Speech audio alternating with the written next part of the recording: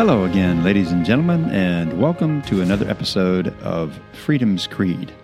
Today is Tuesday, November the 23rd, 2021, and being that it's a Tuesday, I'm bringing back the Tolerating Tuesday format, which is simply a way for me to talk about something that I am concerned about, and I know that probably doesn't sound any different than any other episode that I do.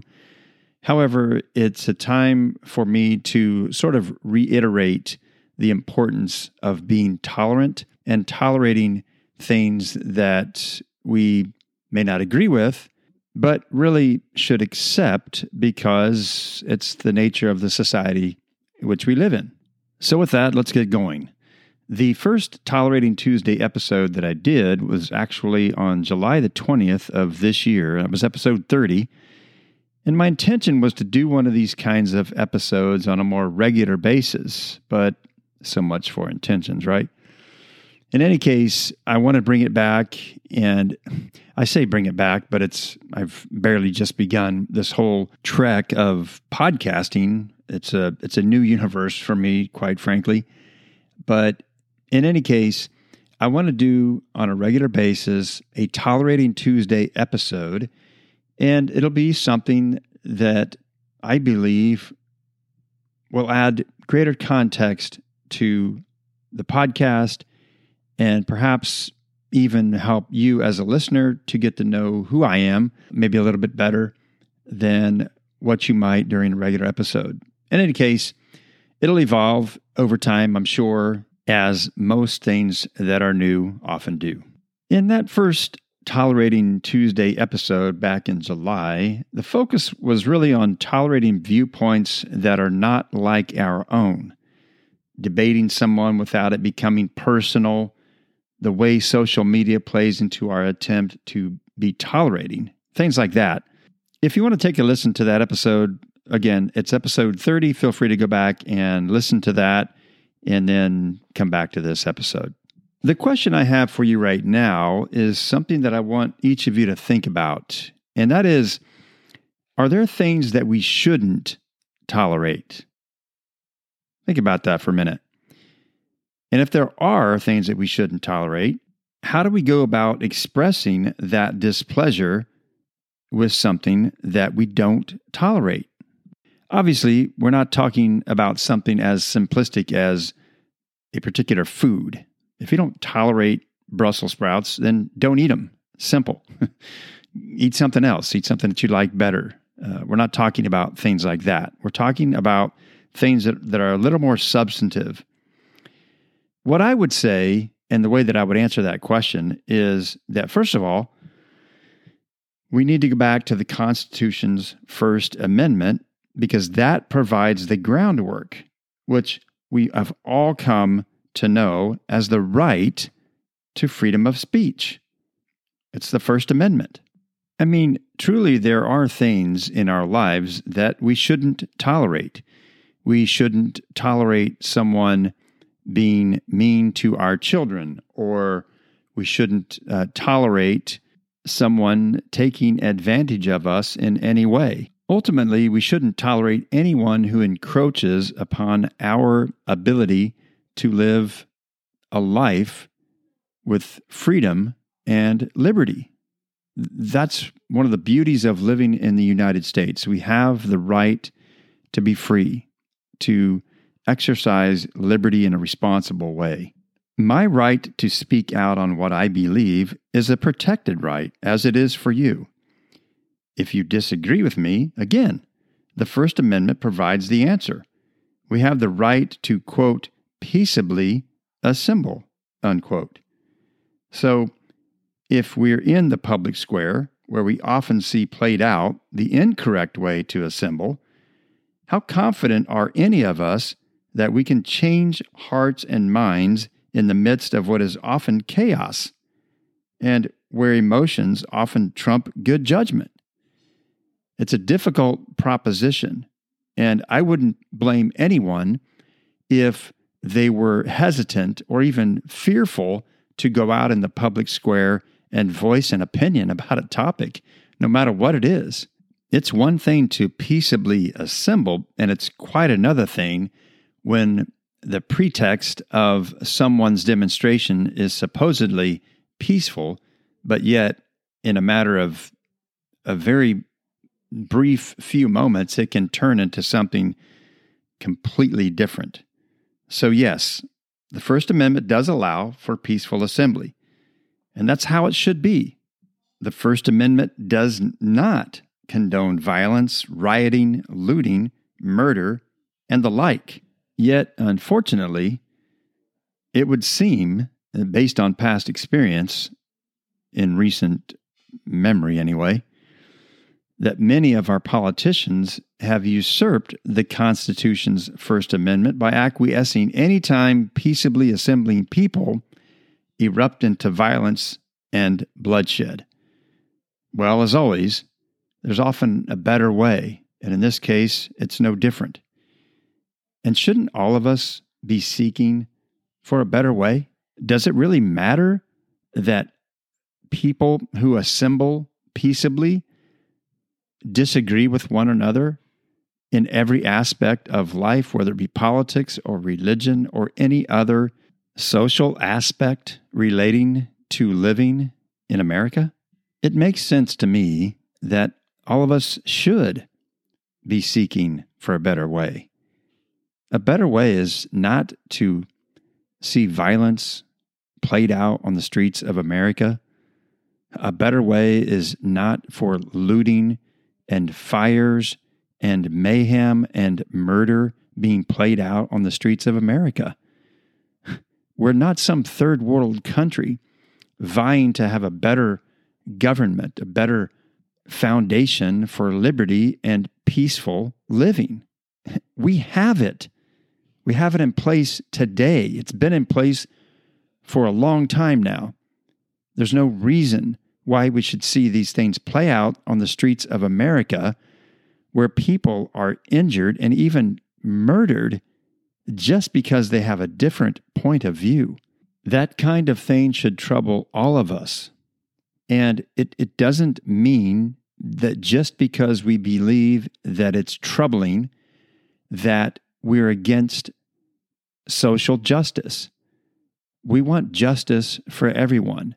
And again, whether people want to believe it or not, that's the basis of the Constitution. It's the foundation for the Bill of Rights. I understand, I get it. History hasn't always been kind to people. It's been that way from the beginning of time. We have a Constitution in place that's been in place now for well over 200 years, and compared to most other governments in the world, it's been pretty darn good. Yes, we still have issues, we still have problems, but the way that we correct those problems, the way that we make things better is not to resort to violence and to treating other people horribly just because they think differently than we do. That's not the way to solve it. There is a better way. And my advice to people is that we need to find that better way soon, or we're not going to recognize the country before long. And no, I'm not a doomsday type person, but my wife is always saying to me that you should plan for the worst and hope for the best.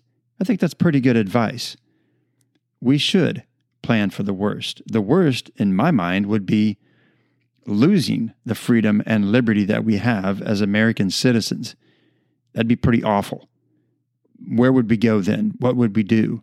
What kind of system would we have in place that would give all people the same kinds of opportunities than what we have in place right now? I don't know of one. And I'm not willing to try that experiment at this point in time in America's existence. My hope is that the Constitution can be taught again as it should be in our schools, from grade school all the way up. In my mind, that is the best hope, that it's taught to people so that they can appreciate what they have. And by saying this, I'm in no way am I saying that we shouldn't teach history as it happened. We should. We should teach about the things that happened in our history. that we don't want to have repeated. Because if we don't teach those things, they will be repeated. And we don't want to repeat the things that didn't work and that were not equitable for all people. The Constitution, the Bill of Rights, our Declaration, these are things that, if taught properly, are going to benefit all of us, not just some of us or a few of us, but everyone. And not just people who are born in this country, but people who come here from other countries. It will benefit them. It has benefited many generations of people who have come here for a better way of life. And it will continue to do so if we are vigilant about teaching the merits of the Constitution and the Bill of Rights. It's really quite simple.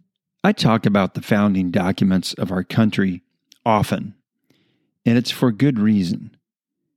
It's for this very reason that we were able to do the things that we can do in America because of the Constitution, the Bill of Rights, and the Declaration. These are things that have created the most success, in my mind, of any country in the world. Prior to this American experiment, there was nothing like this ever tried in the history of mankind, ever. And then all of a sudden, in the 18th century, some people came along and said, you know what? We want to be free from the tyranny of a government, and so we're going to fight a war to make us free, to be free, or to die trying. And that's what took place. So I will continue to talk about this. I will continue to try to educate people about it. That's the whole nature of why I started the podcast to begin with. There are things that take place in our society that we need to rectify. No doubt about it. We need to change.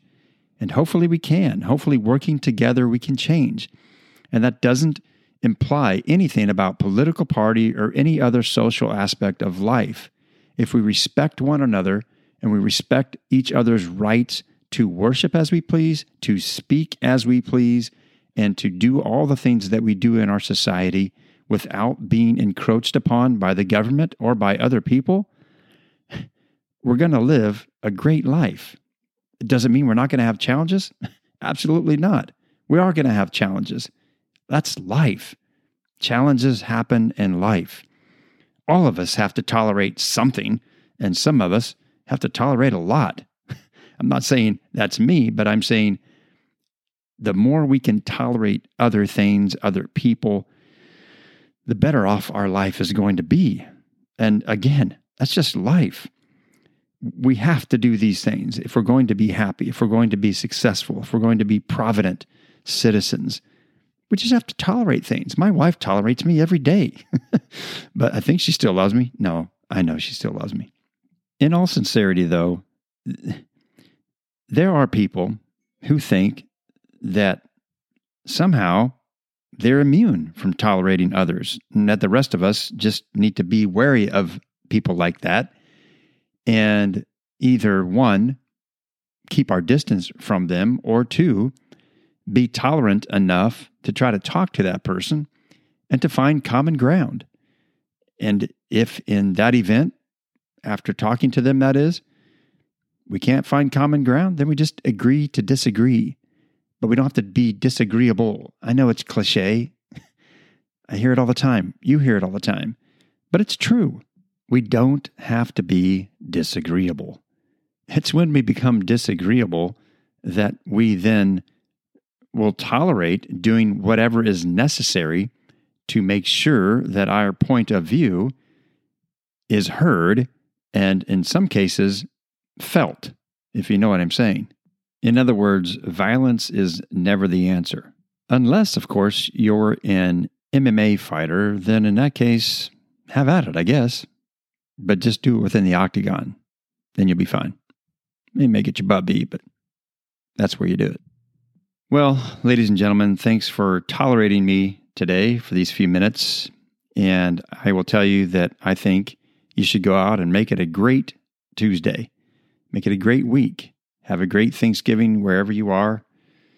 Do something nice for someone else, even a stranger, and we'll change the world one person at a time. I know. It's simplistic. I'm a simple guy. I believe in simple things. I want to understand the complex, but you know what? Being nice to someone, even a stranger, it's not complex. It's quite simple. So we should all try it. I will, and I hope that you will too.